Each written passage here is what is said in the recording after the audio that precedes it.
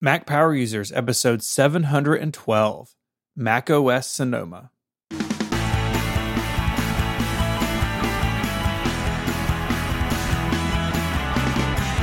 Hello and welcome back to Mac Power Users. My name is Stephen Hackett, and I'm joined by my friend and your friend, Mr. David Sparks. Hey, Stephen. How are you? I am good. You doing okay, buddy? You've had a busy week. I have.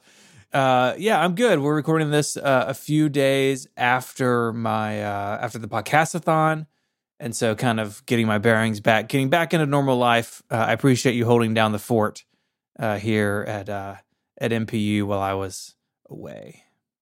We're always waiting for you to come back, man. We got you. Got your back.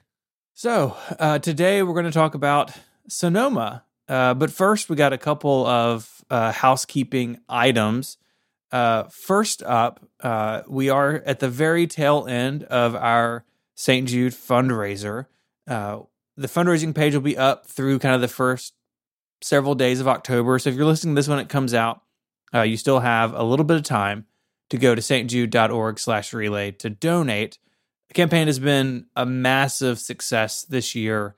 We're so pleased with how it's gone. And I had the opportunity, actually just this morning before we recorded, I got to go to campus and be part and attend the grand opening of a new building at St. Jude called the Domino Village.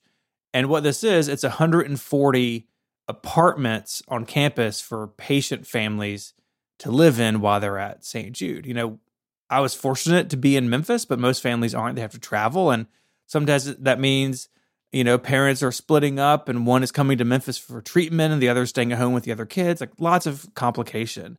And part of that complication was caused by the fact that there wasn't housing for bigger families like mine. We've got 3 kids. We're a family of 5. And in the Domino's Village, there are 1-bedroom, 2-bedroom, and 3-bedroom suites. And there's a clinic in there and a cafeteria and like all this stuff for families to have a home away from home. So it was really special to be part of that today. And it just made me think about St. Jude's mission of not only doing cutting-edge cancer research and sharing that research and treatment around the world through St. Jude Global and other programs, but also treating the whole family and having everyone in the family be cared for. So it was neat to be a part of that, and for me, a nice like emotional cap to the fundraiser. Yeah, and you know, I was just thinking how you get this terrible news. Your kid's sick, right? And then you're going to go get treatment somewhere else, but you got to figure out where you're going to stay. And like, it's just so great that they handle all that for you, because I feel like in that situation, I would have no capacity to like figure that stuff out. You know, I'd only be thinking about my child. And I love that they just take care of it all for people. And I don't know. It's really cool. There's not enough in the world that we can all get behind, but St. Jude is definitely one of them. Mm-hmm. Agreed. So go head on over stjude.org/relay. It's the top link in the show notes. This is kind of the final call. So if you have not donated, now is the time. And if you do donate and your company does gift matching, or you want to do like a donor advised fund giving, there's a bunch of options there on that page. It'll walk you all through it. In the meantime, Apple has released a new Mac operating system, macOS Sonoma.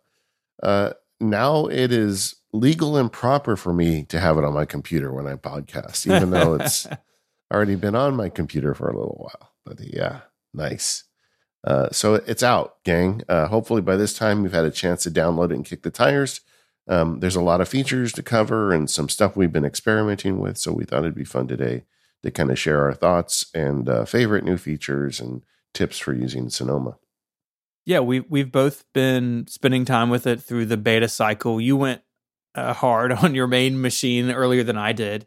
I installed it on the day that it came out after having it in beta. And there's a lot of interesting stuff in Sonoma, right? There's this tension that I feel like has been in macOS for a long time, where there are years that it's basically just getting what the rest of the ecosystem is getting to kind of move the ball forward across like notes, you know, across all the platforms, reminders, all the platforms. But then there are years where the Mac gets special attention and it gets maybe something that's elsewhere in the ecosystem, but like in a Mac way. And there's some of that this year, especially I think with desktop widgets, which of course we're going to cover in a few minutes. So it's an interesting year. And it's also a year where Apple has moved the tech requirements once again. So they have been, the last several releases, slowly cutting out Intel machines. And this runs on basically, if you have a laptop from 2018 or later, and then desktops from like 2018, 2019. If you go to the Sonoma page in the show notes, you can see the requirements there. But that does leave some machines behind. It is not Apple Silicon only, even though there are features that are Apple Silicon only. But it is the steady march of time, right? We're now into 2019 iMacs and 2018 Mac Minis, like pretty close to the end of the Intel era. I would expect maybe we get 1 to 2 more years of releases that support these machines, but the day is coming that macOS updates are Apple Silicon only, and that's that's a painful part of the transition, right? We had that with PowerPC to Intel. Snow Leopard dropped PowerPC machines pretty quick. Apple's, I think, already beaten that time with macOS today. There's a lot more Intel machines, obviously, than there ever were PowerPC machines, but it's something to be mindful of, that if you have an Intel Mac, in some ways, the clock has begun ticking. Yeah, and even though they've beat the record, it still feels like it's awfully soon for those computers to stop working. But, all in the name of progress. And I do think that, being able to write for a single chip is probably of great benefit to Apple. Mm-hmm. But either way, we are good now, probably for another year or two. But if you own an Intel Mac, I have good news and bad news. You're going to need to buy a new computer pretty soon if you want to keep up with the latest and greatest. But you are going to love your new computer. Just buy, no matter what you're coming from. If you wait till M3, buy the lowest end Mac Mini, and it's going to run circles around whatever you are leaving. So you have something to look forward to. I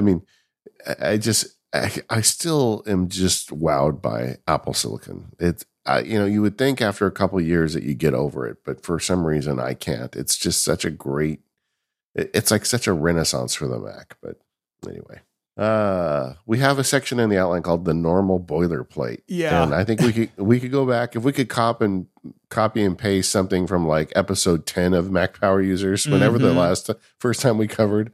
But let's go ahead. Everybody just sing along with me. Make sure your stuff will work with Sonoma. Go on the web. If you've got an app that's a unique app, like if you work in music industry or do a lot of audio stuff, there's a lot of those apps that are very specific. Check them out. Go on the web. By this time, people have already figured out whether or not they work on Sonoma. If you need those apps to work in order to make your living, don't upgrade. Do a good backup, right? There's a question. We can't really do clones the way we used to do them, but you could still just plug in Carbon Copy Cloner or Super Duper and just duplicate your drive. So you've got your data there. Make sure your time machine is all good. It's been working good. I haven't heard really any reports of people getting hosed by the update, but I'm sure there are some that have. And just be careful. But, that's just, we're going to say that every year, right? Yep. It's been a pretty solid year for me too. I was basically waiting on Rogue Amoeba's apps, and they had those ready to go towards the end of the beta cycle even. But yeah, if you're making your money with your Mac, just be mindful. For everyone else, if you're just kind of using the built-in stuff and Chrome and sort of mainstream apps, you're gonna be just fine. But it's definitely a good opportunity, even if you're not necessarily worried about the upgrade. I tend to treat macOS updates as just like a time of the year, like, hey, I'm just going to, revisit my backup strategy. Like, is this still working the way that I want it to? And mine passed muster, so I hit the button, and here we are on macOS 14, which is weird to say. I can't ever get the number straight, but macOS 14 is Sonoma, and I think we're going to get into it here. Can I do a quick Ask the Genius question? Sure. Just literally this morning, I started getting an error message on my Time Machine backup saying it can't back up a specific file. It gives me the name of the file. Mm-hmm. I didn't have time to deal with it because we're getting ready to make a show. My plan is to hunt that file down and delete it. Yeah. If you were sitting at the Genius bar and someone came in with that error, what would you do in that case? I mean, I would want to know why it was failing. Chances are it's locked or there's some like weird permission issue on that Yeah. file. And I'd want to know why that had happened. But if it's something that's not important, yeah, you could get rid of it and just move on. Yeah, no worries. It's just it's called password database or something like that. I'm just gonna delete it. Oh yeah, I'm sure nothing bad will happen. Nuclear secrets, just delete it. It's fine. Yeah. Why is it in a markdown document, man? Come on. Yeah, I don't. It's funny because I never have time machine errors, and I've been running one for years. And I thought it was funny. Literally, as I'm working on the outline for today's show, it popped up, and then I looked at it. I'm like, oh, I'll deal with this later. And then now it's nagging me. It's starting to show up repeatedly, because time machine runs often. And I thought, oh, wait a second, I'm going to talk to a genius today. I'll do that publicly. Yeah. Very retired genius. Yeah. But still, I feel like the troubleshooting steps don't really change that much, even if the tech does. Right. Yeah, I'm sure it's just a weird permissions thing. And if it's just a one-off, then I wouldn't let it keep you up at night. This episode of the Mac Power Users is brought to you by 1Password for Business. Go to onepassword.com/MPU and get 20% off to start protecting your business today. Every day, the bad guys are hacking and taking advantage of businesses all over the world. And so often that is preventable by a solid security system like you can get with 1Password. 1Password takes the guesswork out of logins, shadow IT, and infrastructure secrets so you can keep your people safe and your business moving. 1Password makes strong security easy for all of your team members and gives you the visibility you need to take action when you need to. With 1Password for Business, you can monitor password health, potential breaches, and team usage from a unified insights dashboard and take action when you need to. No longer do you need to be writing down passwords in unsecured documents or, God forbid, sticky pads. With 1Password, you can autofill and securely share logins, two-factor codes, and security questions, and much more. So the secure thing to do is always the easy thing to do. You can also customize all the policies in one place, where you create, manage, and enforce policies to govern how and where employees use 1Password at scale. It's fully compliant, data encrypted at rest and in transit, audit logs, customizable access policies. And the best thing about 1Password is that it is designed to protect you, secure by design, private by default, and verified by experts. With 1Password, you're getting a security partner that will help you protect yourself and your business. Trusted by over 100,000 businesses like IBM, Slack, Intercom, GitLab, and Under Armour. Check out 1Password today and go to onepassword.com/MPU to get 20% off. Thank you, 1Password, for all of your support of the Mac Power Users.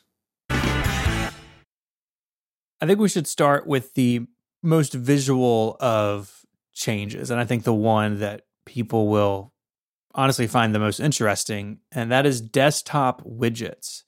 So for years, widgets have been trapped in notification centers. So you go click the clock in the upper right-hand corner, and you would get a little stack of 3 notifications, and then you get widgets underneath. And that's still there. So if you don't like this feature, and honestly, that may be me, I'm not quite sure yet how I feel about it, even after using it all summer. You still have widgets in the notification center sort of off screen, but you can now put them on your desktop. And when we say on your desktop, we mean it. It's the same layer as files and folders. In fact, when you go to move widgets around, files and folders will move out of the way. They interact. They're on the same plane. They're on the same z-axis, if you will. And that's a really interesting way of doing it, because until this point, the iPhone and iPad home screen, its counterpart on the Mac was Launchpad, which I don't know how many people used. But now Apple's kind of saying, well, the desktop on the Mac is sort of like the home screen on the iPhone and iPad. Even though they are different, Apple treats them very differently. They now have this thing in common. And the outcome of it is that you can see your widgets basically all the time. And we're going to talk about how you get to them and sort of how they work. But I think this is the biggest addition from a user perspective. Would you agree with that? Yeah. Well, I mean, this is something that you and I have been talking about for years. In fact, at one point, I think you used the word cowards for them not letting us put the widgets on the desktop. So if you decide not to use them, I'm going to definitely throw that back at you. Yeah. Well, I mean, I can jump to the end. I think dashboard was a better idea than this. I find them to be a bit distracting on the desktop. Okay. Well, let's go through it. Okay. There's so much to talk about widgets. I really feel like this was the year of widgets across the board because they got interactive and they became a unit of programming or an application unit that Apple is now using everywhere. We talked about standby mode with Merlin last week, and standby mode is a huge thing. But you know what it is when you put it in standby mode and you put your phone on your desk and suddenly you see a little calendar or a little podcast thing? That's a widget. They're all widgets, and they're interactive now. And they made these interactive widgets work everywhere, including on your screen. So I can go on my OmniFocus widget and click a button and something gets marked as done without me going in the app. Or, I can go into Timery and change a timer. I think it's really great. But the whole mechanic of it is, something that I'm sure they spent a lot of time on, but it needs some explanation. So it's a grid-based system, but it's what I would call a flexible grid. The very first widget you put is important because wherever you put that, anything you put around it is going to align based on where it is located. So it's not a pre-existing grid you're working on. It's just looking for nearby widgets and aligning to them. Does that make sense? Absolutely. I do want to point out that is a little bit different than how the home screen works because on the iPhone and iPad, you're always sort of starting in the upper or the upper left-hand corner, like on a new home screen. But this gives you more flexibility, which I think is proper for the Mac. Yeah, exactly. It's on the Mac. It should be. And like if you have groupings of widgets, like let's say you got productivity on one side, information on another, they don't have to really align with each other so long as there's enough distance between them. But in their groupings, they align, which I think is pretty cool. And the other thing that they did that is interesting is they did not make them like monochrome or like blend into the background. What they did is they made them full colored widgets. And when you're on your desktop, they light up like a Christmas tree. Mm-hmm. But then when you do not have focus on them, then they transition to a transparent monochrome where you can kind of see the desktop behind it. And this is a setting. If you go into dock and desktop, you can say make them always monochrome. Like I was thinking earlier when you were saying it's a little too much for you, I would maybe just try to make them always monochrome so they never light up and maybe you'll be more attracted to them. But the idea is the apps that are important to you that give you the information you want, you can put on your desktop. I've got a clock here for California and one for London because I podcast with the Rosemary and I can never figure out what time it is. For you, I know it's just +2. That's easy. But for London, it's a little harder for me. And I've got the air quality. I've got the calendar. I've got stuff up here. And I have been finding through the beta that I actually kind of find it useful. And occasionally when I'm in an app and I want to check something, I can just expand, do the thing on the trackpad where you take all your fingers and put them together and like splay them apart. And that allows you to get straight to your desktop and hide all your apps. And I can check something really quickly and then close it. They update on time. I mean, I think overall, kudos to Apple. I feel like there was a lot of ways they could implement this. I think that they waited intentionally until they had active widgets that you could interact with before they did it on the Mac. But I think the implementation is spot on. Yeah. I think all that is good. And I think Apple did a good bit of thinking about how to integrate it sort of into the Mac experience. Like you said, it has these two modes. You can use these and not like blow up your folder and file structure on your desktop if you're a person who uses a lot of that. And it also uses UI elements that are familiar. So obviously the widgets they are the same widgets that are on iOS and iPadOS. So we're going to talk about iPhone widgets in a second in particular. But even the pickers, like what widgets do I want? That's straight off iOS and iPadOS. So people are going to be familiar with this. And if you have things that you want access to everywhere, now you can do it without having to go into notification center. In fact, I bet a lot of Mac users didn't even know that was over there because it's like hidden behind the clock and a kind of a weird thing. So widgets can be supplied by Mac apps, but they can also be supplied via continuity to from an iPhone. So if your iPhone is on the same Wi-Fi network or nearby, then any widgets on your iPhone are available to your Mac to have on your desktop. Now, this does not apply to the iPad. My sort of guess there is, like, if you're going to pick one, pick the iPhone. That's where most people are spending most of their time. There is a little bit of conflict there, and John Voorhees wrote about this in his macOS review for Mac Stories. I'll have his and Jason Snell's reviews linked in the show notes. But John points out that if you have a Mac app and its iPhone companion, you can be in a situation where they both offer widgets and they may act a little bit differently. But overall, I love the idea and the concept of bringing iPhone widgets to the Mac. And in fact, I think it'll be probably much more successful than it's been to bring iPad and iPhone apps straight over. You know, developers who aren't using something like Mac Catalyst, where you can just run your iPhone app directly on the Mac. This is kind of a better way of doing that. And I think a lot of people are going to find that really useful. Yeah, and that confusion, the iPhone versus Mac widgets, I think was worse earlier in the beta because they didn't really have an indicator. Sometimes you would just see two sets and not know which is which, and you just take a guess. But they clean that up. Like, for instance, an app that has a single build on two platforms. Dark Noise is an example. I have the Mac version. I have the iPhone version. If I go to it in the widget selection, in the upper right, it says on this Mac or from iPhone. So it's very clear where I'm getting it.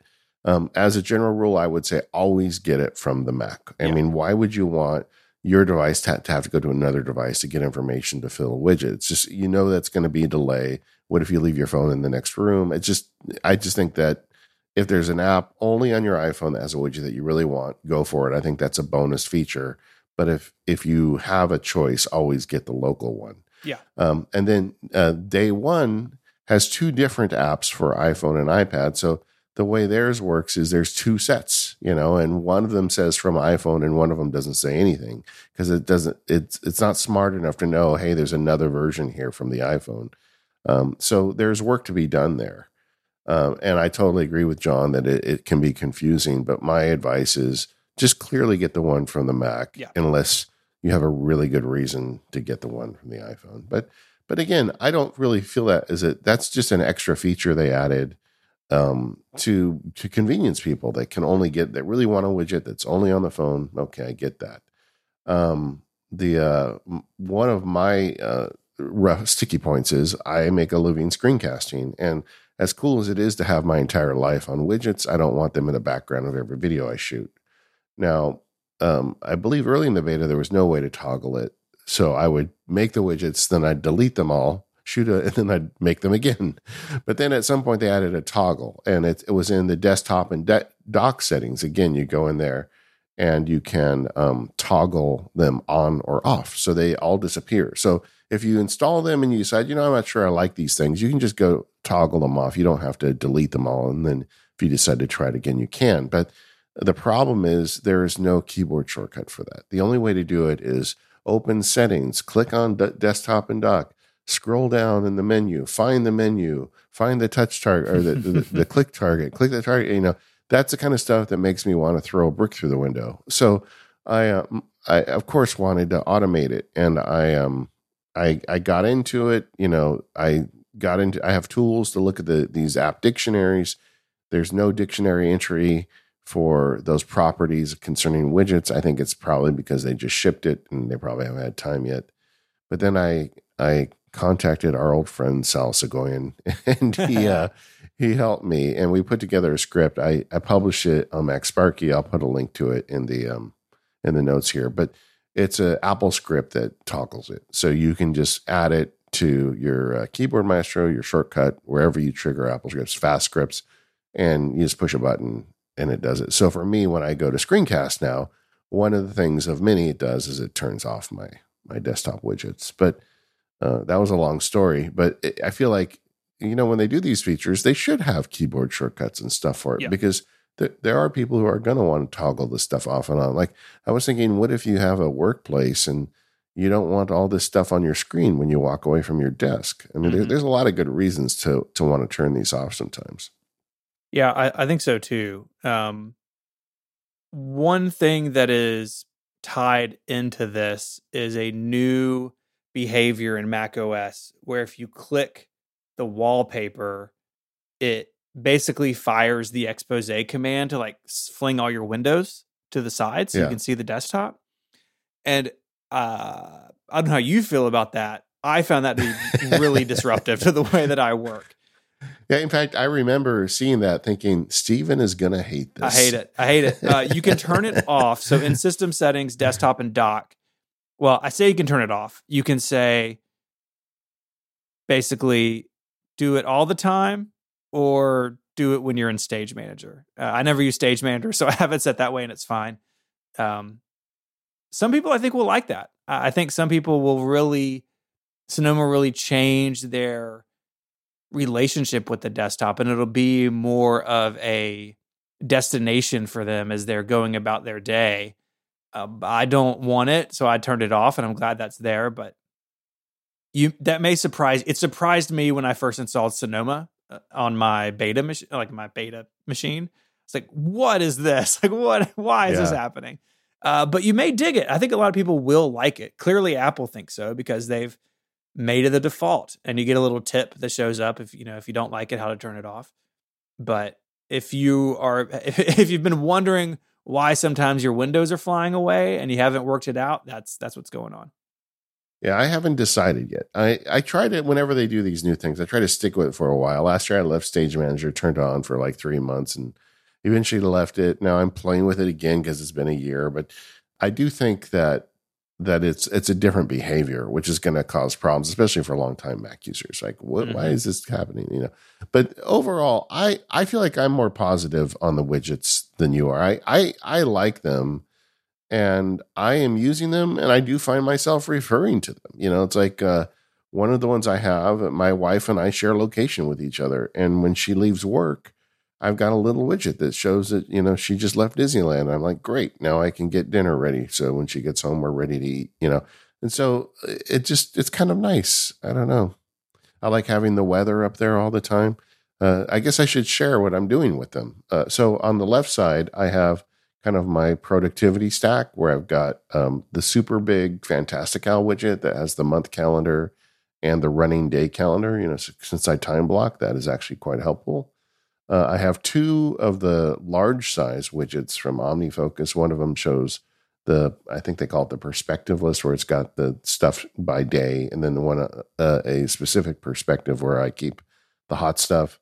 I've been using Notes a lot lately. We're going to do a show on it, so I've been trying to get my arms around it. So I've got that up now as a widget, and Timery, which is my my active time tracker.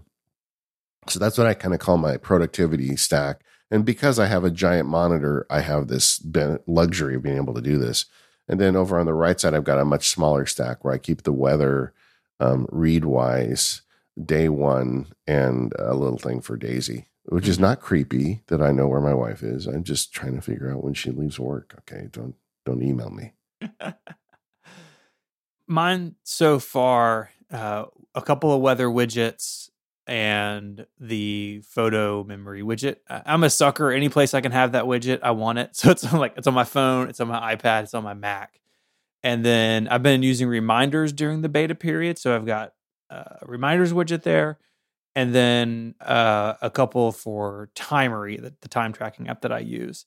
And I kind of want to clarify my position. I'm not against them. I just think they're in the wrong place. I would like it to be an overlay like it used to be. But these are all, just like on iOS 17, they're interactive. So you can go through and start a timer from your desktop. Timery is great because you can do keyboard shortcuts and have the Mac and the menu bar app and all these things. But now I can just zip over to my desktop and start and stop a timer, right? If you have a weather widget that's interactive, if you have a task manager, you can check off your things throughout your day. And just like on the iPhone and iPad, because they're interactive, they lend themselves to these really quick interactions. And that is super smart. And we're in the early days of interactive widgets. Like iOS 17's been like a week and a half or something. So it will continue to evolve. But something that Federico wrote in his iOS review was that interactive widgets are another way that apps are sort of being broken down into their constituent parts. And I think that's a good thing from a user perspective, because then we can move more freely between our tasks throughout the day. And that is pretty sweet. While you were talking, I just went ahead and switched mine to full monochrome. So I'm going to just now I'm going to try that for a while. Just, they're not going to be color at all. They're always going to be monochrome. And just looking at it, it is a lot less intrusive, even when you're working with them. And so that may be something you want to check out if it's bothering you. Yeah, I need to look at that, especially with the photo widget. Like, is that going to make me sad? But I do think that's... I'm not sure it would work with the photo widget. Yeah, but I do think that's probably a little bit nicer of an experience. I also think it's a nicer experience when you have a big monitor, right? You mentioned your multiple columns of widgets. I'm on a 27-inch display, but when I'm on my MacBook Pro, it does feel a little bit tighter. It's fine. But I do think your use and like the number of widgets you settle on is pretty dependent on your screen size. Yes. I'm not sure what I'm going to do. I've played with them on the 13-inch and it's a very different experience. So I'm not sure if I'm going to keep Mini at all on my laptop because it's just so little. I was just thinking though, do you think Johnny Ive is loading these widgets on his Mac right now? Yeah. I think he's probably clean and minimal, Yeah. Who knows what that guy's doing? There was something in the news the other day, like he's going to work with OpenAI on something. Like, who knows what's going on over there? Yeah, but I just feel like this is not something he would like really want. But I don't know. I never met the guy. How do I know? Right? Maybe he's using them all. Me neither. Okay, well, that was the big feature. Widgets. Yeah. Check them out. Make your own decision. Play with them. And I think, like so many other features that we've talked about the last however many years we've been doing this, what it is today will evolve as third-party developers continue to adopt it, right? So you may go to the widget thing on your Mac now, but gosh, there's not many things in here. Give it some time. I think that for the first time, Mac developers are incentivized to have widgets, because before they were locked away notification centers, like, people didn't care about them as much. But now, I think if you are a developer and you have a Mac app, this is kind of something you got to do. And if you don't have a Mac app, then continuity gets your widgets over there, and hey, that's fine, if you have iPhone widgets. But I think this is going to be something that Mac users expect from Mac apps in the next few years. And so this will continue to grow and evolve like so many other things in the Apple ecosystem. The other thing, though, I would say is I really like and respect that they left the sidebar, right? I don't have anything in mind. I've gone all in with the desktop thing, as you do when something's brand new. Yeah. Maybe someday I'll put some back, but I think that they left the option there. So I think there are a lot of people that like that sidebar, and they don't want the widget on their desktop. And, Apple of past years may not have done that. They would have said, no, this is the new way. That's gone now. And they didn't do that. I like that. This episode of MPU is brought to you by Tailscale. Human scale teams build trusted networks by securely connecting their devices with Tailscale. With Tailscale, you can do a bunch of things like connect to Home Assistant to check on your place while you're away. Stream movies, shows, or music anywhere from your NAS using Plex or Jellyfin. Plus, you can access a Pi-hole from anywhere and secure your connection when you're on a Wi-Fi network that maybe you don't totally trust. And you can now sign into Tailscale using your Apple ID. So if you prefer your credentials handled that way, it's there ready for you. Plus, you can use a passkey to authenticate to your Tailscale account, which is super cool. That means that you can use Touch ID or Face ID for a super fast sign-in.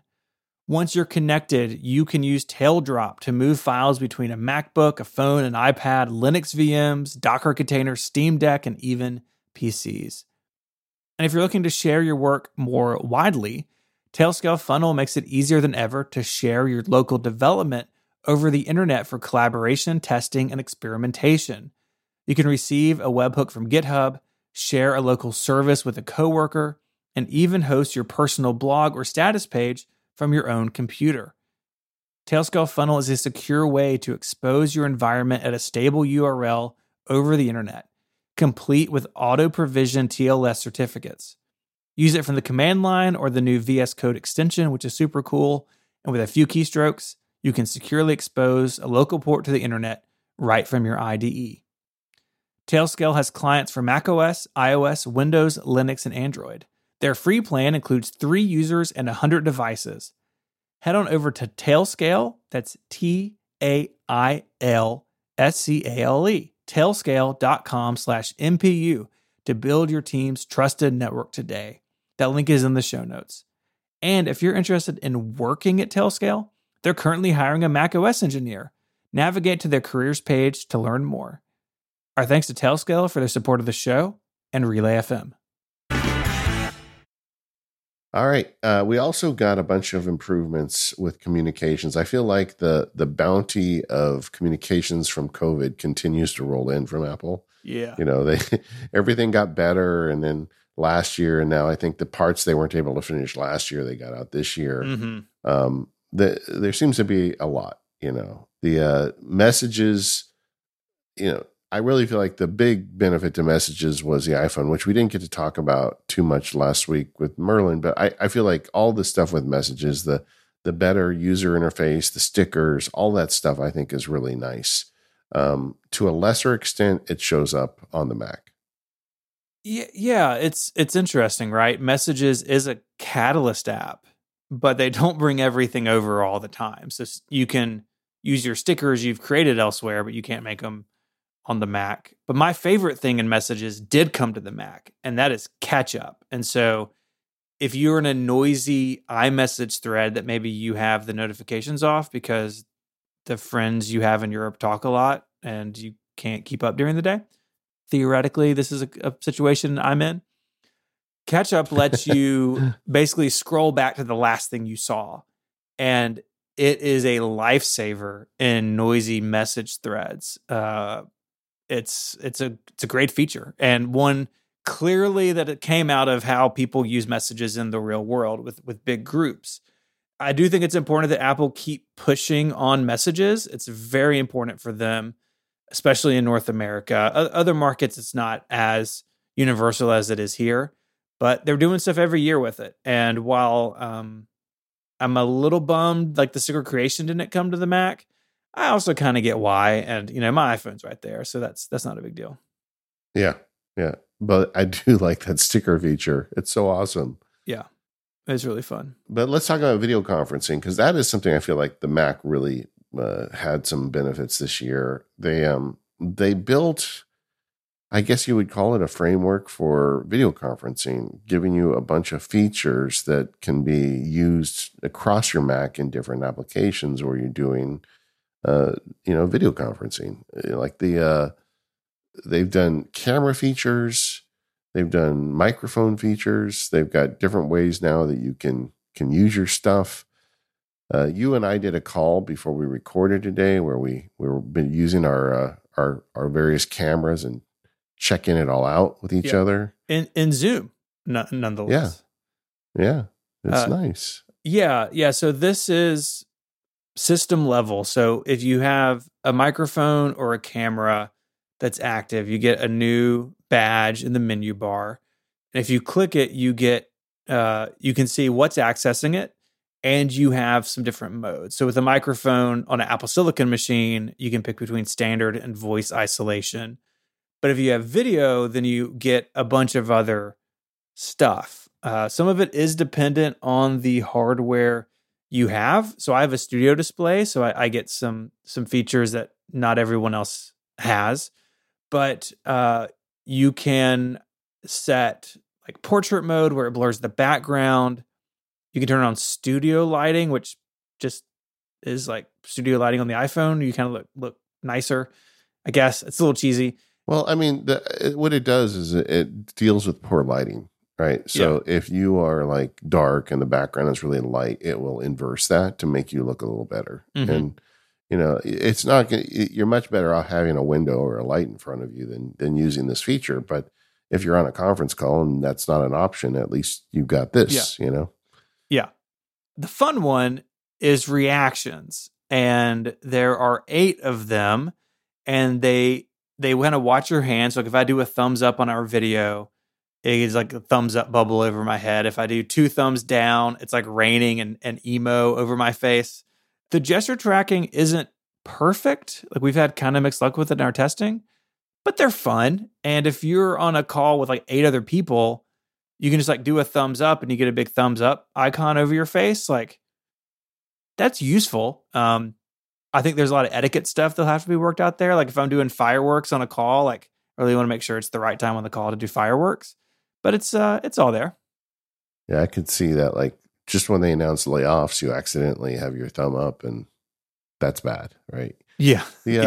Interestingly, it works across all these platforms too. Because Steve and I were doing our testing in Zoom, not in Apple software, Mm-hmm. and it just works across the board. And I thought that was really cool. And my guess is that there wasn't a lot of work that Zoom had to do because Zoom is not a company that usually adopts this stuff super quick. So I think it's just, like you said, a system level feature that is giving us all these additional benefits.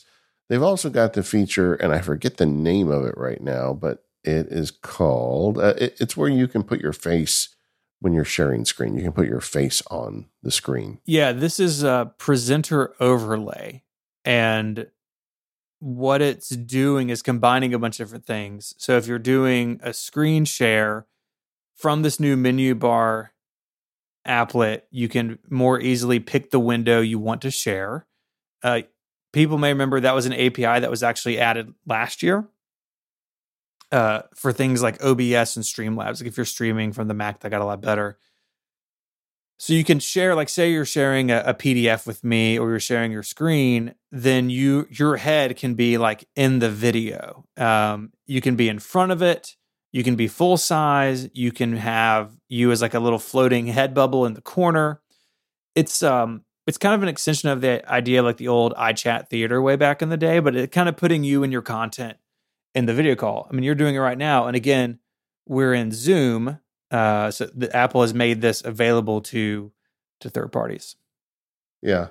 And the overlay is okay. I mean, I think like I have a bunch of wood behind me with a texture on it. So it's not really getting my cutout as good as I think it should in this day and age, but it's a nice feature. And if you do a lot of presenting, why not? Mm-hmm. It's interesting to me, like features like this, you wonder, like, will they still be used in a year? Like the other day, I asked my daughter a question and she sent me back a memoji where she was a cow answering my question. And it was so funny to me. But I hadn't seen anybody do that to me in like a year, and that's the thing is they add these features that look great on stage. I mean, why do sometimes these things take off and why do sometimes they don't? I'm not really sure. I don't know either. These features are also coming at a time where companies, including Apple, are pushing return to office. Like this feels like something that, took a little more time to get out than maybe they wanted. But I really like that it's not just locked to FaceTime. I like that we opened Zoom today. We're not running some sort of like top secret Zoom beta, right? We're just like on the same Zoom as everybody else. And this stuff is there. And that I think was a really smart way of handling it. I love that it's in the menu bar. So I can see very easily what's accessing my microphone and my camera at any given time. So I think there's a privacy angle to that too, which I really like that story. While these features aren't things I'm going to use day to day, I think they're all well done. And I think for some people, it's going to make a big difference in how they work, especially the presenter overlay. And I would also say that, the people I know that have fancy jobs that work at big companies, Zoom is here to stay. Even though people are going back to work, there's always somebody that's remote working or even in a big building, they're using Zooms just to keep everybody at their desk. So it is absolutely something that needs to happen. It also puts an exclamation point on these bad cameras in the Apple displays. I feel like when you add features like this, just think how much better they would be if Apple spent another $5 on the camera, you know? Yep. There is always that for sure. Yeah. I think that's going to get fixed. I feel like it's going to become a selling point, and it's not just Apple. A bunch of companies are going to start really trying to put some money into the cameras and the laptops and the displays because it's just become such a fact of life these days. Yeah. I think the last thing to sort of lump into communication improvements is the screen sharing app has gotten some nice improvements this year. It's been around forever. You can use it, for instance, in an iMessage conversation. You can ask somebody to share the screen. But the big difference is that on Apple Silicon machines, you can now stream higher quality images.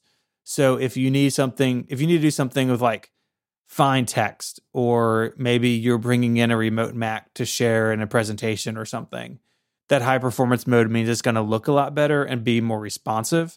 And I've been playing with that because I have that headless Mac, or it's attached to my TV, but it's effectively a headless Mac Mini, and it's noticeably better. That is Apple Silicon only, but if you're in that world and you do a lot of screen sharing, this definitely makes it a lot nicer. This episode of the Mac Power Users is brought to you by Clean My Mac X. Get your Mac as good as new today. Go to macpaw.app/MPU and get Clean My Mac X for 5% off. I have a monthly checklist. Of course I do. I'm Mac Sparky, and one of the things on that list for me is to run Clean My Mac X. Clean My Mac X is now 15 years old with over 30 million downloads. I think I downloaded it in the very first month it was released, and I just love this app. I used to have all of these terminal commands I ran and all these checklists I would go through to clean my Mac. I don't do any of that anymore. I just run Clean My Mac X. No matter what the problem is with your Mac, Clean My Mac X hunts it down. Junk files, hung processes, and malicious apps have no chance against Clean My Mac X. Whether old or new, Clean My Mac X keeps your Mac running at peak performance. And one of the things I love about it is that they don't stand still. They keep adding features. As Apple matures the operating systems and brings new features, Clean My Mac X also brings features to make sure that nothing gets out of control with that stuff. System junk, check. Mail attachments, trash bins, malware removal, privacy optimizations. They've got a great built-in uninstaller, and the Space Lens feature is really great for hunting down abusers of space. We all have these SSDs. We want to make sure we preserve as much space on them as possible. It is easy for modern apps and data to take over a big chunk without you realize it. Space Lens solves that problem for you. And when you decide you want to get rid of something off your Mac, they even have a shredder to make sure it is really gone. The two big reasons I love the app is that it does the job without any fuss, and it's made by developers I trust. And like I said, the first of every month, Clean My Mac X does the job for me. You can get 5% off right now. Just go to macpaw.app/MPU. Once again, that's macpaw.app/MPU to get 5% off Clean My Mac X and start protecting yourself. Now, it's also part of SetApp, and MacPaw is the same people behind the SetApp service. So if you want to go ahead and sign up for SetApp, you get Clean My Mac X with a lot of their other apps too for a monthly fee. Either way, if you're looking for a safe and secure way to keep your Mac clean, look no further. Clean My Mac X. So let's move on to some productivity improvements. And could you tell us a little bit about some of the new text features in Sonoma? Yeah, I say, can I go first? Yes, this is all you, man. Text for me is my lifeblood, at least for a lot of people. And I feel like we got just a list of things. This started in the outline as like different entries, and I realized this is all text related. Let's just put it all together. So there's so much. First, inline predictive text when you type. If you're listening to the show and you've already downloaded it, you've already experienced this, because the very first time you start typing, it starts suggesting words to complete whatever you're typing. It's using an algorithm, blah, blah, blah, artificial intelligence, although they're not going to say it, to do predictive text. So all you do is you hit the space bar and it finishes the word that it suggested, and more often than not, it gets it right. So it's speeding up your typing. If you tap the globe key on an Apple keyboard, an inline emoji picker will appear with emoji suggestions based on what you're writing. If you don't want the suggested emoji, just click the drop down arrow and the full character viewer shows up. But Yeah. again, it's usually right. It gets the idea as you're going through. Here's a simple one: all caps indicator. If you have the all caps button on, and I didn't realize this till late in the beta because I mapped my caps key to the hyper key, but I had better touch tool turned off, and then all of a sudden caps was locked, and you could see a little all caps indicator right at the cursor. I'm like, well, you know what? We've been using computers now, 40 years? Yeah. How come we never thought of that before? Uh-huh. I mean, it's like, it's literally forehead smacking that has not been there for, I mean, I can't think of a reason why this hasn't existed for 30 years, but now we have it. And if you don't have a hyper key and you hit the all caps, you're going to get it. But then we get to the part that really gets me excited is just dictation took a big leap this year. They're using a transformer engine. They redid the underlying dictation engine, and it's so good. I was dictating this morning to day one. I did like a 7-paragraph entry, and there was not a mistake. It got the entire thing right. And I've done blog posts, and it's just got so good. And not only is it good at your dictation, but now it does mixed dictation and typing at the same time. So you can dictate a bit, then type something, and then just pick up dictating, and it figures it out as it goes along. And, this stuff can always get better. Every time I mention this, doctors and lawyers are going to write in. I've been using Dragon. It's not there yet. It's just getting so good. There are things that could get better at. I still really wish they would have a custom vocabulary builder. And I think the argument they're making is that it's artificial intelligence and it'll build it for you as you use it. But I would like to be able to add, pronouns and unique vocabulary so it knows that I'm going to use that stuff a lot. But other than that, it's just so good, and I really recommend trying it out. The next time you need to do some typing, why not hit the little microphone button on your Mac's keyboard and to see how it goes.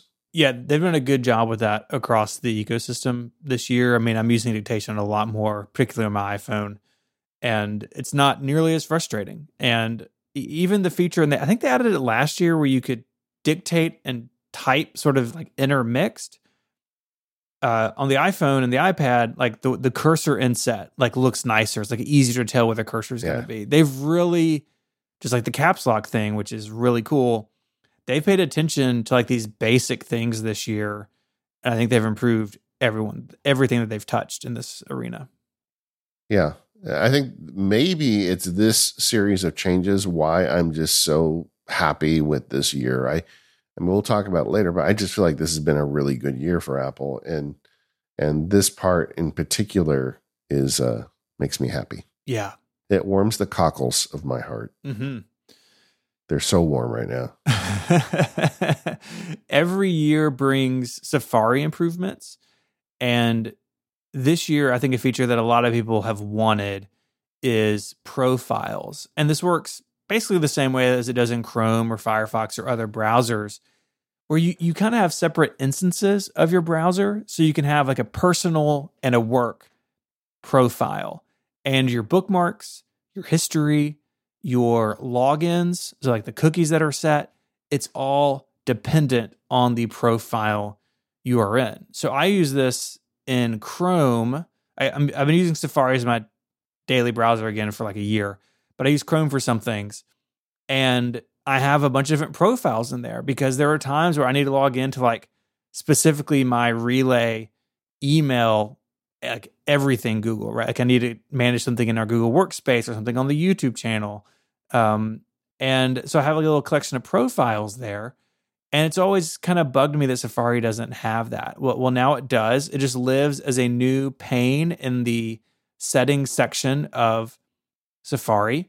And you can now have these separate profiles, and they all sync with iCloud, so they're across all your devices. It's really well done. And I think they've taken what these other browsers do and have built something just as good. So if you've always been bugged by this, now in Safari, I think we're up to Safari version 17, it has gained these superpowers. it's interesting because this has no interest to me. I'm just not interested at all. And I celebrate that fact. It's like I've got to the point in my life where I don't need separate profiles. I'm going to call that a victory. But I get it. And there were times in my life I needed it. And I'm glad it's in Safari now. Yeah. And frankly, they're a little late to the game on this. I mean, I think every other browser has been doing this. Chrome's had it like 100 years. Yeah. But I'm glad it's there. And I know a lot of people are really happy to have it. Yeah. Another feature in Safari that there have been lots of third-party utilities that do this, like Unite and Coherence and Fluid App and others.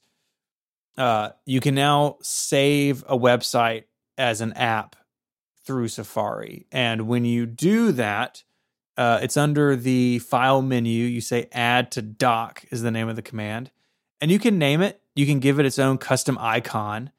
And then it gets saved as like a little application. And it gets actually saved as a .app in your home folder. So you can launch it through Spotlight and all the other sort of tools that you could use. But it shows up in the dock. And when you click on that, you just get a window that is just that. So for something like Threads, for instance, which a lot of people are using, no Mac app, right? You can just save it as an app through Safari and have it as its own thing. Maybe that's how you want to interact with Slack or other online tools. So again, something that has been around in other browsers and with other tools, and Apple's doing it now in Safari. And I think their implementation, while kind of basic, it covers all the necessary things and definitely works super well. Yeah, and I'm glad that that's a native feature. And I don't think this is Sherlocking these other developers, because if you look, these other developers are already coming out with new features that Apple's not going to do. And I think it's all good. I think this is a good development for the platform, and I'm glad it's here. And I'm sure that there's lots of listeners that have like apps they want to web-based apps. Like if you use Gmail, I think I always will tell people just use Gmail in the Gmail web, because that's what it's made for. But you're on the Mac, right? And you do want to have a separate app. You don't want to have a browser tab open all day for Gmail. Well, now you just make your Gmail app and you're good. The last thing I would say in Safari is you can now select multiple tabs and do things with them. So you can select multiple tabs and close them, or put them in a new tab group, or pin a bunch of them. Just a nice little time saver. All those things have been one tab at a time. And I think tab groups kind of showed that to Apple and to others that, hey, it'd be nice if I could interact with more than one tab at once. So that's a nice little feature on top. Yeah, and I'm sure that there are people at Apple that have been annoyed by that forever, and now they got it checked off the list. Just like that website security feature. So sometimes websites send you a code via mail, just like two-factor authentication will text you. And for years now, if you got the text, it auto-filled for you. Well, now it'll autofill from the mail for you. And I believe you need to be using Apple Mail for that to work. I didn't test it with third-party mail apps.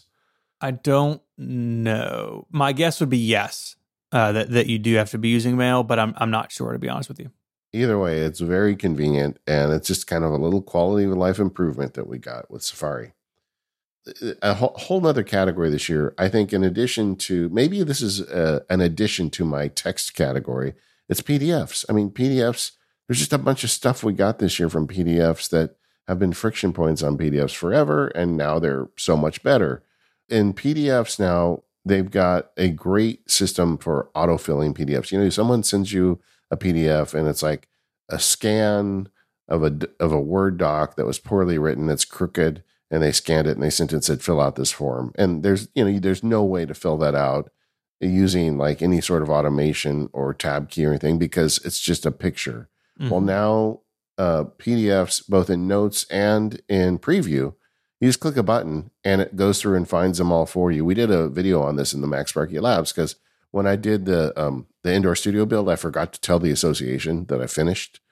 So they did that. They sent me one of those forms that was made by someone who obviously hates other people, because it was like so poorly scanned and crooked and everything. So I just pushed the button, it filled it in. I'm hitting the tab keys. I filled it out in all of like 10 seconds. And there have been other apps in the past that have done that, but none of them as good as this one.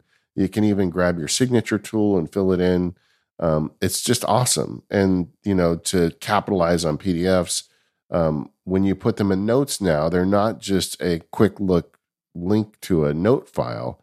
Now you can actually do markup in the notes application. So I feel like there's a new workflow that I'm kind of developing around notes. Like I still love DevonThink and I still use that as my depository and everything, but there's certain types of documents that don't really need that. And an example for me, I like to do woodworking. I buy tools once in a while. I download the PDFs for any tools I buy. And so now I've got some notes in there with those in it, but I can go and highlight them and stuff in the Notes app.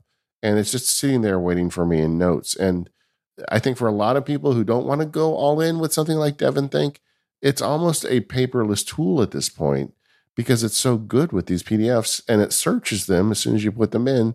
So you can search the OCR text right in the application. I mean, all of this stuff, it doesn't sound like much, but then when you put it together, it actually builds a new workflow for you. Yeah, it's super interesting that this far into our computing lives, they were getting some of these improvements to what seemed like basic things like PDFs, but it's all super welcome. And there's kind of a theme here with all these productivity updates in Sonoma.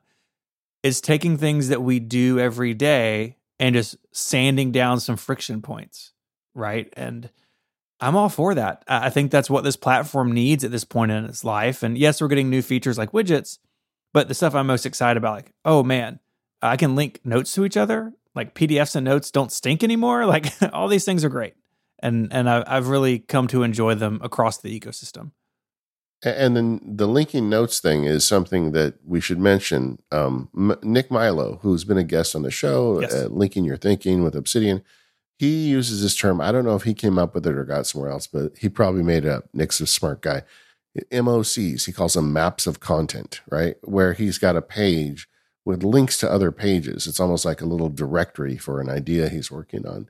And you can absolutely build those now in notes. You write down, in fact, they have a keyboard shortcut, Command K, but even better on the Mac, just two greater than symbols. I don't know, did you figure this out? Oh yeah, you did. It's in the outline. Okay, yeah. So yeah, if you just type two greater than symbols, then it autofills, but it looks at the ones you've worked on most recently, which is almost always the one you're linking. It's just somebody, they thought of the idea, and so often at these big companies, they have an idea, then they go to lunch and they come back and they work on something else. I feel like all these improvements this year, they came back after lunch and they continued, right? And they're like, oh yeah, we'll put a keyboard shortcut and we'll make it so it looks for the recent stuff, so it's easier to use. So you can put together your own little maps of content. Now, granted, this is not bilateral linking and all the things you get with a tool like Obsidian, but it's the basics of being able to link notes together. And if that's all you need, you get it for free now on your Mac.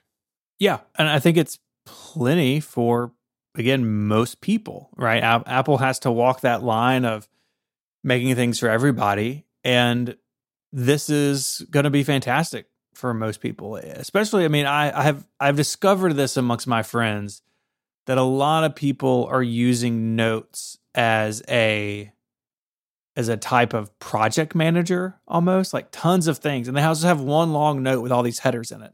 And now you don't have to do that. You could put them all in a folder or not have them in a folder and just link to things and pull things in as you need them. And I love that they kind of co-opted the Command K shortcut because that's in a bunch of Apple apps. But there's also just the keyboard shortcut of the two greater than signs. It's really well thought out. And I really applaud the team that put it together because it brings the feature without some of the complexity that more dedicated apps have sort of put on top of it. I think they've struck a good balance with that. Yeah, and one more update to Notes this year is they've closed the loop with Pages. So if you get a note that becomes a project manager and then gets like out of control and you want to turn it into something in Pages, there's a button. You push the button, sends it to Pages, it creates a document, and you can go from there, which I think is the kind of synergy I'd like to see from Apple applications. Like, okay, you've graduated out of Notes, now you're a Pages document. Congratulations. But we are going to do a show on Notes later in the year or early next year. Steve and I have already started our little research projects. So if you are using Notes in interesting ways, send us a note.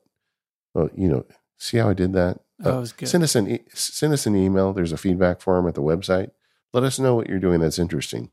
We're curious. Yeah, absolutely.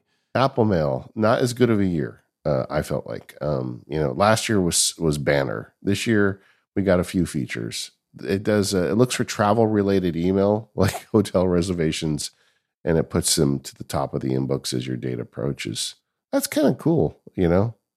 I haven't really used it. You've done some travel? Has it worked for you as you've been working with the betas? I mean, I've had when I've traveled, I've had my main computer with me, so I have not traveled with Sonoma yet. But I'm also a MindStream user. But that is one thing I do use Apple Notes for. Any trip, I make an Apple Note with like all my stuff in it. But this is the sort of thing Mail should do for you, right? It should be more proactive in suggesting things. And I would love them to go further with this. Like, I could see a world where you have a meeting on your calendar and then it creates some sort of view of like, hey, these are all the emails you've had with this person recently that this meeting is with. Like, this should be smarter. There should be more intelligence with this sort of thing. But we'll see how far they push it. Mail got that big update last year. This year's a little slower. So I don't know what the cadence is anymore, right? Like, notes and reminders get stuff every year. I would hope Mail would be on that train too, but who knows? Well, we need another year of data, but I feel like this feature should be one of like 15 or 20 features like this. Mm-hmm. It shouldn't be the single banner feature. Yeah. You can add big emoji to your messages. Woohoo. Yeah. I don't know. I'm using Apple Mail. I go back and forth with various email applications. I went through a phase this year where I spent a bunch of time trying out email applications again, and ended up back at Apple Mail because I can Apple script it. It's really reliable, but I'm not super happy with it, and I would love to see Apple put more effort into this. Yeah, me too. Reminders. I think it was a bigger year for reminders. The thing that really stood out for me is the Kanban view or Kanban view. I never know how to say that, but you can put sections under a list. So for project management type things, you could say like active, hold, planning, and then you could move your tasks through the phases in a Kanban view. And it looks really good on a Mac. That's really one of the nice things about it. I've spent a lot of time in reminders in the last few weeks just kind of looking at it because there's so many labs members using it. I'm trying to figure out the best way to teach it. And it's cool. I still feel like reminders needs work. But the Kanban view, I think, was not something I would have expected with all the lists of things they need to do, like defer dates. I feel like this was further down the list than I would have expected, but it's still nice that it's there. And this is an app you get for free. So you want to get a Kanban view that you can have on all your Apple devices, even if you're not using reminders for a task manager, it's good for that, And another one, which I think is a kind of in hindsight obvious, but very smart, is grocery lists. I mean, I love it. I know I use reminders for grocery lists. You do. And all it does is it goes through and it puts tomatoes, in the vegetable gang, and it organizes things for you by section. Smart. And if it gets it wrong, so the idea is when you're walking through the grocery store and you're in the produce section, you just look at your produce section and reminders and get everything. But obviously they don't know how every single layout, of every single grocery store. And so there's a feature where if it miscategorizes something, or you just don't like how it categorizes something, you can move that item. And when you type that item again in 2 weeks or whatever, it will remember the section that you put it in as the user and keep it in that section. So smart. The grocery list thing is so cool. I was in the beta this summer. My wife was not. And I was like, just wait until you see this, because we split the grocery shopping. I do it a lot, but so does she. And having it where you can like open a section and walk through the store, it's so smart. Yeah, I mean, I'm so torn on reminders because I do think that it's made a lot of progress, but there's still issues. Mm-hmm. It's also got the ability to fill in data from like contacts and whatnot with a fill-in feature. I don't know how much I'm going to use that, but It's an example of a thing that only Apple could really do, capitalizing on data they already have access to. Yeah, I think this is a nice to have. In the beta, it didn't come up for me very much. So I kind of am with you there, but the data's there. And so why not pull it in, right? They do it other places. You type in someone's email address and it fills it out based on a contact card or previously sent emails. One thing that is new that in this arena that I actually don't like is if you start typing the name of a task and it thinks you're going to enter the name of a task that you've completed previously, that will be the autofill suggestion. Like say, I start typing order and it says, okay, order medicine, order meals. Like I just don't have a lot of tasks that I need the same name for. And it kind of clutters the view because like it hides the other metadata. I don't love that, but the other stuff I'm sort of ambivalent about. Okay, let's go over to Stage Manager. The John Voorhees wrote we haven't mentioned this yet. John wrote a great review on Sonoma over at Mac Stories. I think they've kind of settled that Federico does mobile and John does Mac. Yeah. And he was not impressed with Stage Manager. No, he was not. Yeah, I'm not sure if power users can even objectively review Stage Manager sometimes because it's just not a power user feature. I just don't think it was ever intended to be. But it did get more confusing this year, didn't it? It did. So they've added the shift click to Stage Manager, which is like not even a thing that exists really elsewhere in macOS. Like everything's a control click. I don't know why it's shift. It's very strange to me. And when you shift click on a stack, so the thumbnails over on the left-hand side, it pulls the bottom app from the stack and adds it back to the stage. And he goes on to say that any other apps in the stack are then like separated out. And it means that if you want to move a single app to another stack, you're like pulling the whole thing apart and you spend even more time managing things than you used to. I just don't know what they're doing. I mean, it feels like Federico's review said on iPadOS, Stage Manager was better, but on the Mac, it seems worse. And I just don't know who it's for. Like, I know people use it. I know people who like it, but it is certainly not for everyone. And I think as long as they're like fundamentally changing how it works, like the very basics of it, it's even hard to settle into it, right? Because it's going to change. It's going to change out from under you again in a year. So I'm hopeful that I'm glad they're continuing to work on it.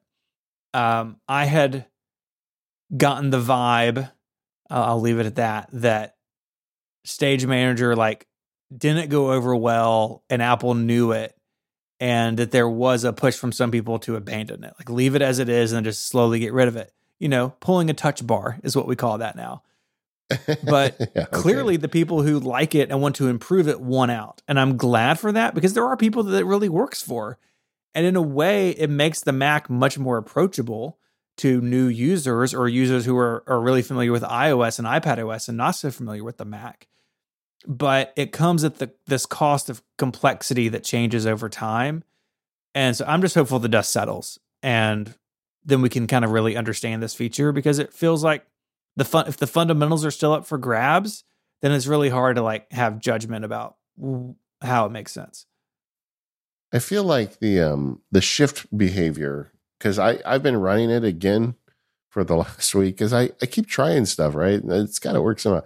But the one of my big complaints about it in the first year was you open an app and then you want to add an app to it. Well, it creates a new stage basically for that new app. So then you got to go through the rigmarole of like combining them, where a shift click, by being additive, allows you to just shift click on it in the pool of stages, and then it combines it with the existing one and you're good. It does simplify the process, but the problem is it is truly additive. So if you accidentally do it and you've got another set of apps open, it's like untying a knot to like put it back together the way you want. And so they made it easier on the front end and harder on the back end this year. It's kind of my impression, but I don't like. I look at like my kids and my wife. My non-power user like prototypes here, and like they like this stuff. They like that they've got the little groupings on the side. They don't like spaces, but they like Stage Manager. They want to be able to see it. And so I think there's a group of users out there for whom this makes sense, but I don't know that they've entirely nailed the model yet either.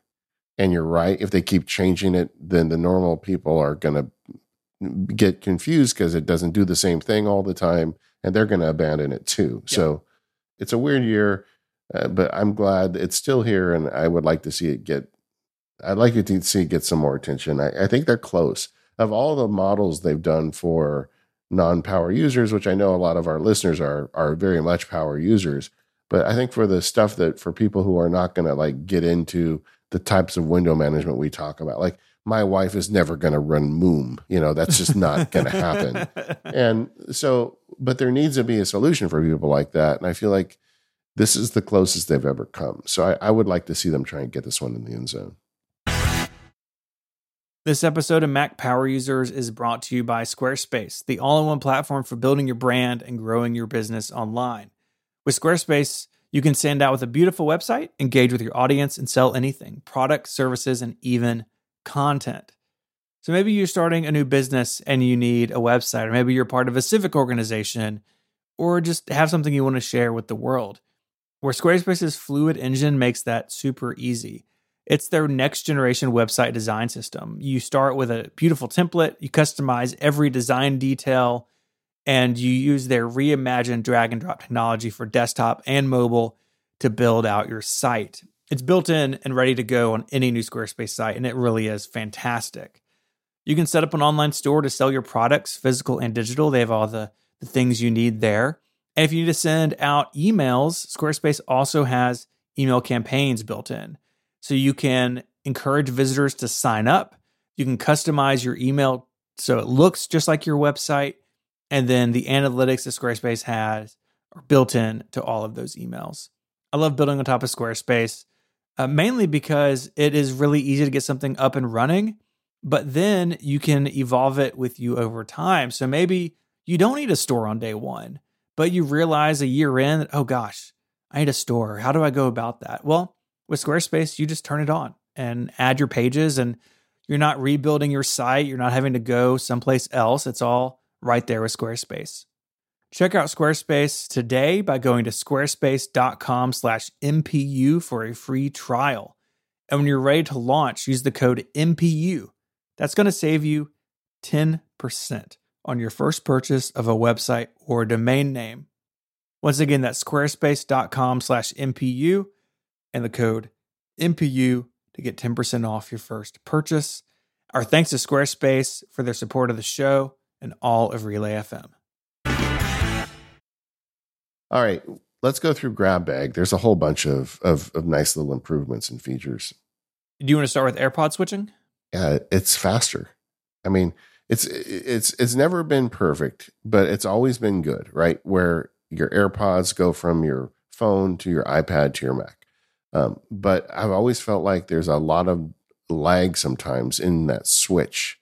But with the thing I noticed with the new one is the switch is much faster. When it decides it's going to pair to your AirPods, it's going to make the switch over, it happens faster. It still sometimes misses. Sometimes it leaves the AirPods on the phone, or sometimes it switches them over to the Mac when I want them on the phone. But the switch itself seems a lot faster. Is that a fair? Have you experienced that as well?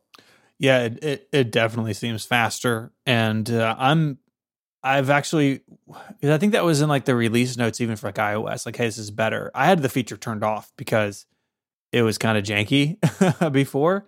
Yeah. But I've got it back on now. And it's not bulletproof. Like there are still times where you can confuse it.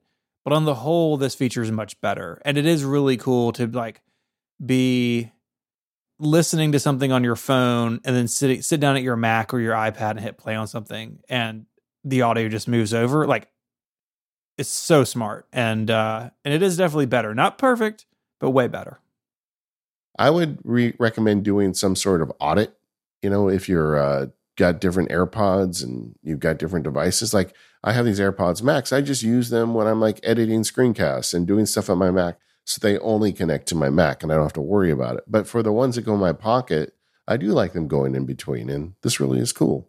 Mm-hmm. Another grab bag item that I think you're going to notice immediately because the setup process asks you if you want to use it. It's the new screensaver and wallpaper situation. They are still separate. You can still have your own custom desktop and your own screensaver. But if you want to, and again, the setup asks you if you want this, you can merge those experiences. And if you have an Apple TV, you are no doubt familiar with the amazing Apple TV screensavers. Those slow motion, super smooth drone shots over the desert, or they had a camera on the International Space Station, or, over an airport, like amazing shots from all around the world. And many of those, actually 120 of them, have been brought to macOS. And the default one is like, I guess, from the Sonoma Valley in California, but you can pick your own.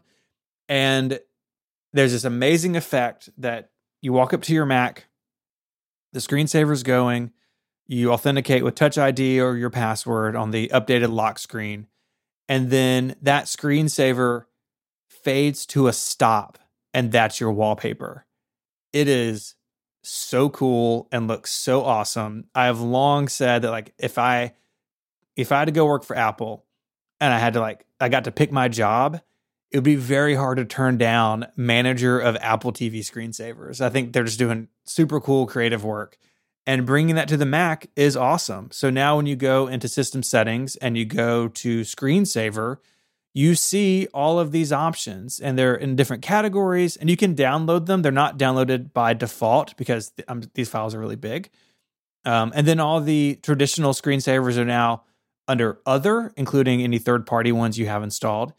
But you can really have like these beautiful views. And I think it's so cool that they brought this to the Mac. There was a third-party app that lets you do this. And basically, it just looked at the server that Apple served these off of and would download them. And the files were enormous and you had to kind of manage it. This is way nicer than that. But that smoothing to a stop to be your wallpaper, like, I played with it for like 10 minutes when I first set up Sonoma because I thought it was so beautiful. Yeah, and like it means you get a different wallpaper every time because it stops at a different spot. And man, I love them too. I hope they add more. I don't know if they will or not. If they hired you, Stephen, I'm sure there'd be more because you'd be like, okay, guys, let's go. Yeah, that'd be so much fun. Yeah, but so what are your favorites as you sit here? I mean, I'm a sucker for the underwater ones. Just like, yeah, they're all really beautiful, but also any of them that show like sections of the world at night where you can see like city lights, and they're all so good. It's really hard to choose, but they're really sweet, and I think it's super fun. They didn't have to do this, let alone do it in such a nice way, but it really brings some class and like some polished in an area of macOS that you don't think about very often. Yeah, I feel like it's overdue and it's well done again. I like all the ones with the dolphins and the whales, and there's even some inside waves. Those are cool. Yeah. I thought you would be all in with all the Earth ones, all the space ones, but those are good.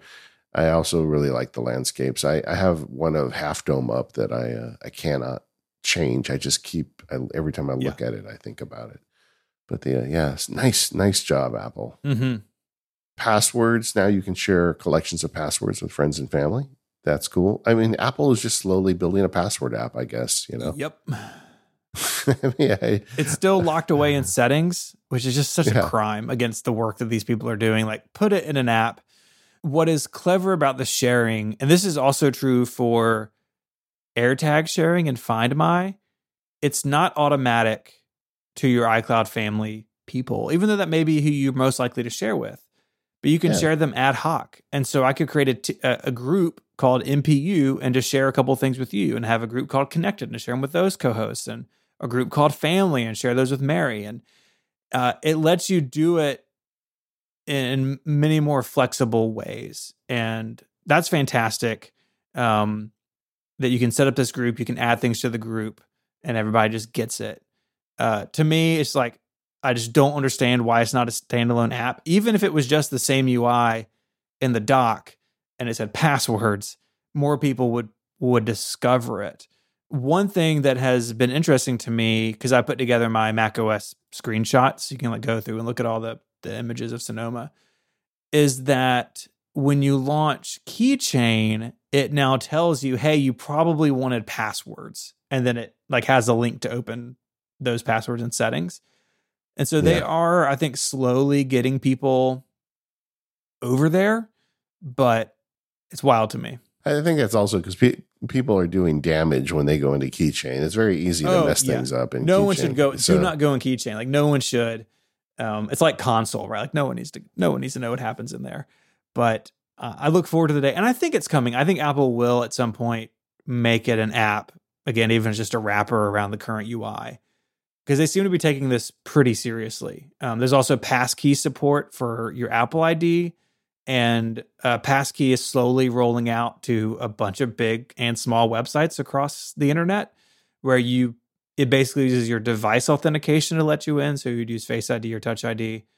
So Apple is moving on this. And I know people who work at Apple are taking this very seriously, and that's good. But I think they need to continue to move it forward. Well, they need an app at this point. Really. Make it an That's app. my opinion. Yeah. Photos, kind of a light year in photos, but they got the most important feature. Now I can search photos for my dog. So good. Do we need to say anything else about photos? That's the most important thing. Visual Lookup can now detect food and meals, amongst other things. Visual Lookup can also it's been able to show you plants for a long time. It can show you error messages on your car dashboard, and it can tell you what all those funny little symbols mean on your tag to your clothing. Like, can this go in cold water, hot water, dry clean only? No one knows. It might as well be hieroglyphics. No one knows what those things mean. So all that's in Visual Lookup now. But yeah, the biggest thing is you can set up face albums for pets. So I've got one for our dog. I have one for our cat because the kitten we saved in the summer just lives with us now permanently. And it works just like Faces for people, right? It has suggestions. You can add them to it. You can set the key photo. You can name them, all that stuff. Pretty good. I'm going to share a marital problem with you. Okay. Nobody's listening. My wife and I love her dearly. And she has been the most important person in my life for 36 years now. Mm-hmm. However, she cannot eat a meal without taking a picture of it. Oh, yeah. I don't understand that. I don't understand it at all. I mean, I don't know. Maybe she's doing a bunch of Instagram stuff and I'm not paying attention. But I mean, I don't think that's an uncommon problem. I'm sure that's why they added the feature that you can search meals. But I just don't get it, man. Yeah. I don't get it. I'm sure a lot of our listeners do the same thing, but I just can't. When the food shows up, I want to do with it. I want to put it in my mouth. That's what I want to do. I feel I agree with you, but we're not cool and hip like your wife is. Yeah. Well, that is a certainty. Either way, yeah. Photos kind of a light year. Gaming this year was interesting. They added what they call gaming mode, which gives the Mac, it kind of takes over the CPU and the GPU, gives them priority to run your game, so things are smoother in your game, higher frame rates, better gaming experience. And I just feel like overall it was kind of a good year for that. Yeah. I've been starting to goof off more with some of the Apple Arcade games. None of them seem like the kind of games that need gaming mode, but nonetheless, it's there. And they had this Apple game porting kit toolkit, and I'm going to talk to Shahid, or we're going to get somebody in here, but I want to find out how big of a deal that is over time. It's just kind of a new thing. Yeah. If you do the research, because DirectX 12 is now very easy to port, that makes it easy to take higher end games to the Mac. But we haven't seen a whole lot of press releases since that got announced that people are doing it. Yeah, this is time will tell, I think, what all this means. If the gaming porting toolkit is actually useful to developers, what game mode can actually do. Apple's been pushing for years and years that the iPhone and the iPad are excellent gaming machines, and we could debate whether that's true or not. They've even gone as far as adding game controller support a few years ago, where you can hook up a PlayStation controller, an Xbox controller, and a bunch of others. And now with Apple Silicon, the Mac gets to be in that conversation as well. Now, is the best GPU in a Mac equal to the best GPU in a gaming PC? No. Apple still has work to do, but their software has also held them back. And so they're pushing on both sides of this. And I agree with you. It's too early to know what it means. And if it means anything at all, because Apple's track record here isn't great. But the difference now is they have the same silicon and the same APIs everywhere. And so if developers really take advantage of Metal and really take advantage of what Apple Silicon is good at, then these games should run really well on a Mac. Whether developers are interested in that or not, unknown. So last thing I wanted to talk about is this year, which was different than any we've had in a good way. It just seems to me like this was a very smooth year from Apple for software updates. And let me make the case. We went to WWDC. We both got to go there. That was a fun time. We got to see, the keynotes, and they have this quality of life year that we were talking about.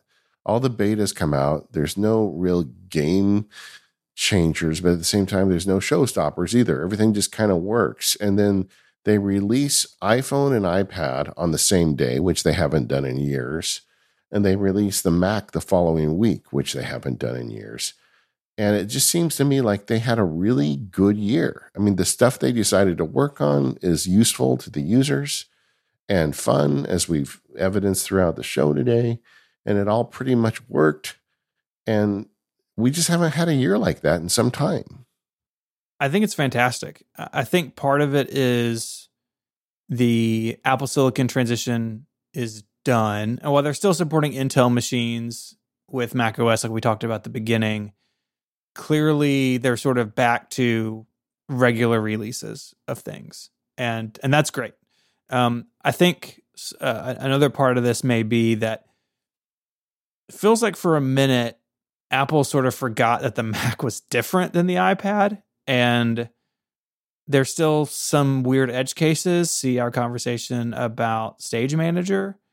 But like the widgets, they added them to the Mac in a pretty interesting way that's unique to the Mac. And they didn't do so while destroying what makes the Mac desktop a pretty useful environment, right? There was a time where they would have shoved it into Launchpad and made that the desktop, right?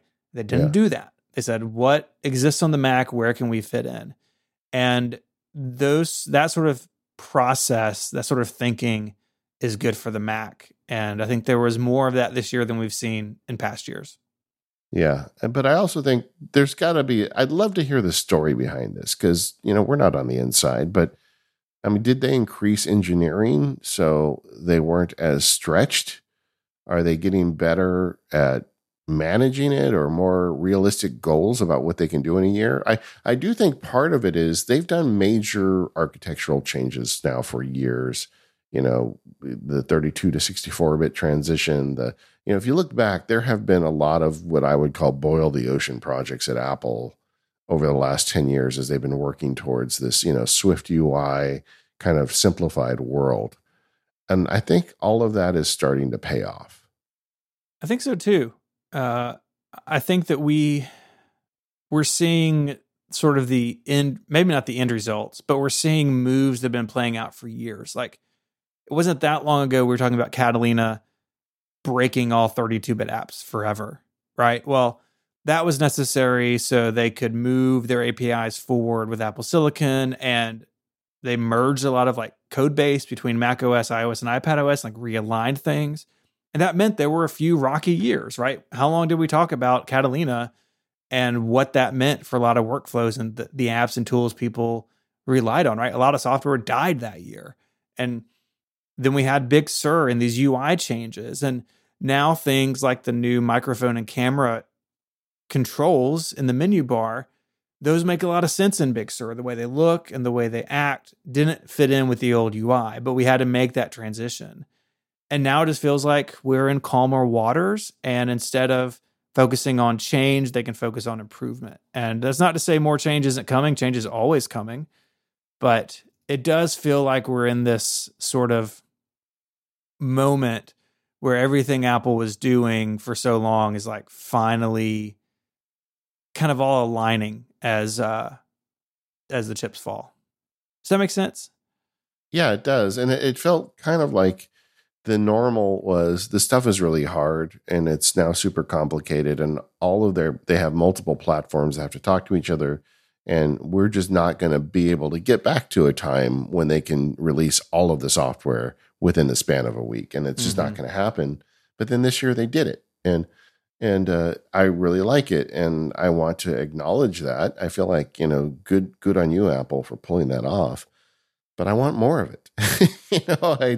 I would like this to become the new normal. Yeah. Even if it means that some features get held back an extra year, just so we have these nice, smooth transitions each year to new updates.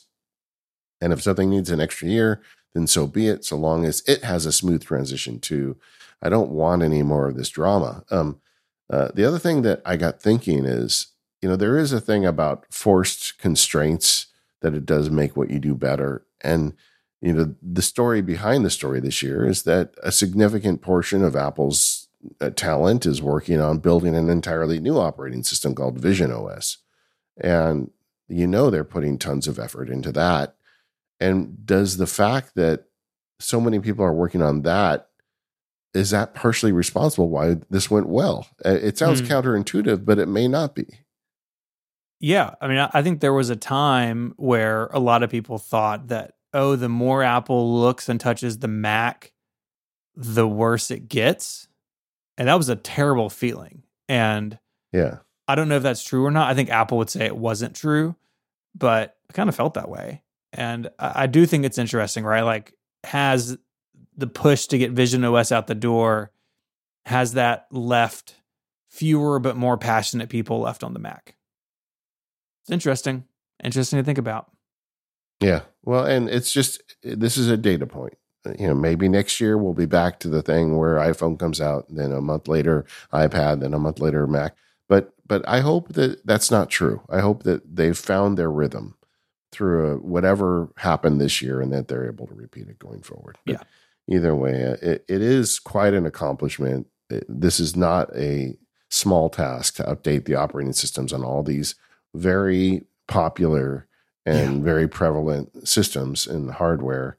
And it was, I just wanted to acknowledge that. I think it was a good year for Apple. I do too.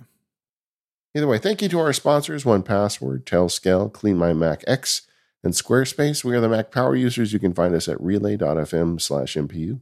If you'd like to get the ad-free extended version of the show, why don't you sign up for More Power Users? That's right there at relay.fm/MPU. Today, for the More Power Users segment, we're going to be talking about all the tech Steven used at the Podcastathon. Either way, we will see you next time.